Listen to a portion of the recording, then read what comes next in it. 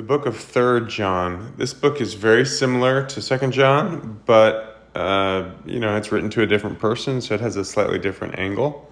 Starts out, "The elder to the beloved Gaius, whom I love in truth. Beloved, I pray that all may go well with you, and that you may be in good health, as it goes well with your soul. For I rejoiced greatly when the brothers came and testified to your truth, as indeed you are walking in the truth. I have no greater joy than to hear that my children are walking in the truth." So he's writing to a friend named Gaius, which was a common name back then. He says, "I love you in truth, and I'm praying that it goes well with you, not just with your soul, that your soul is continually transformed by God's Spirit, but that your health is good, that your life, that your living is good." He's praying for the whole person. And he says, "Word has reached me that you are living according to the truth of Christ, and that just fills me with joy. And the fact that you're bringing others up in this way is an even greater joy." Whoops, sorry, I was thinking about the last book. This is my children. So he had brought him into this faith, and so he calls him Gaius, his own child. And no greater joy than hearing my children are walking in the truth. 5.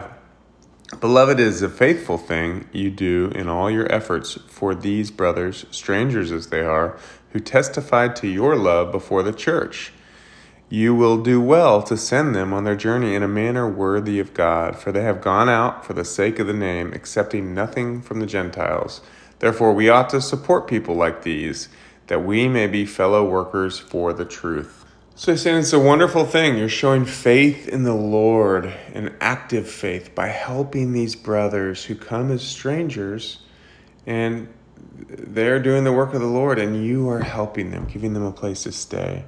And it's a good. You should continue to help them on, give them provisions for their journey as they leave. You're doing a great job in helping them, for they are working for the sake of the name. This is for God, for Jesus, and they are not going out to strangers. They're relying on the brothers and sisters in Christ for their support. And so the fact that you are being the support is wonderful, incredible. It's the body of Christ in action. 8. Therefore, we ought to support people like these, that we may be fellow workers for the truth. He says, in supporting him, you are a part of their work. You are a part of the truth in action.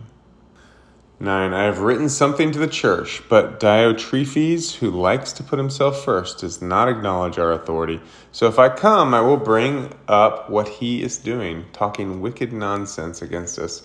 And not content with that, he refuses to welcome the brothers, and also stops those who want to, and puts them out of the church. So there's this man, Diotrephes, who's ignobilized for eternity with his going his own way. He was all about himself, not the Lord. He was not about helping out people that came in the name of Christ. He wanted nothing to do with them.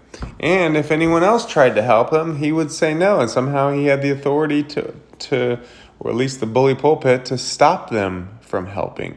And so he said, this is wicked nonsense.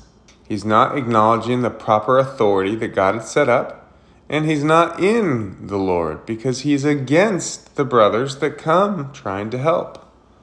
He's even putting those who try to help out of the church. Well, he didn't say it here, but that pretty much makes it no church at all, right? It's just might sound familiar. It's still calling itself a church, but they're not living according to the way of God. And so the leadership is bad and the whole thing went bad. And so this is a terrible situation. Verse 11, beloved, do not imitate evil, but imitate good. Whoever does good is from God. Whoever does evil has not seen God. Demetrius has received a good testimony from everyone and from the truth itself. We also add our testimony, and you know that our testimony is true. So he says, look, you have this evil pattern. It's this Diotrephes guy. He says, don't live according to that pattern. Live according to the pattern of Christ. Imitate good. Whoever does good is from God. Whoever does evil has not seen God. And then he brings up a guy, Demetrius, who is maybe the guy bringing the letter. He's saying, hey, this guy that's bringing you this letter, He's a good testimony, for everyone says so.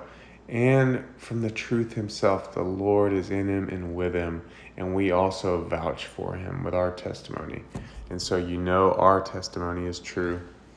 Verse 13, I had much to write to you, but I would rather not write with pen and ink. I hope to see you soon, and we will talk face to face. Peace be to you. The friends greet you. Greet the friends, each by name. So this letter is just incredibly similar to 2 John. It's a different angle. Instead of saying, greet the missionaries, it's saying, get rid of this guy, or yes, greet the missionaries, but also, hey, we got this guy that's causing problems. And he's saying, when I come, or if I come, I'm going to bring up his nonsense and, deal with this guy. He says, peace to you. The friends greet you. Greet the friends, each by name. And that is 3 John. And it's kind of crazy. Jude and Revelation is all we have left. God bless you.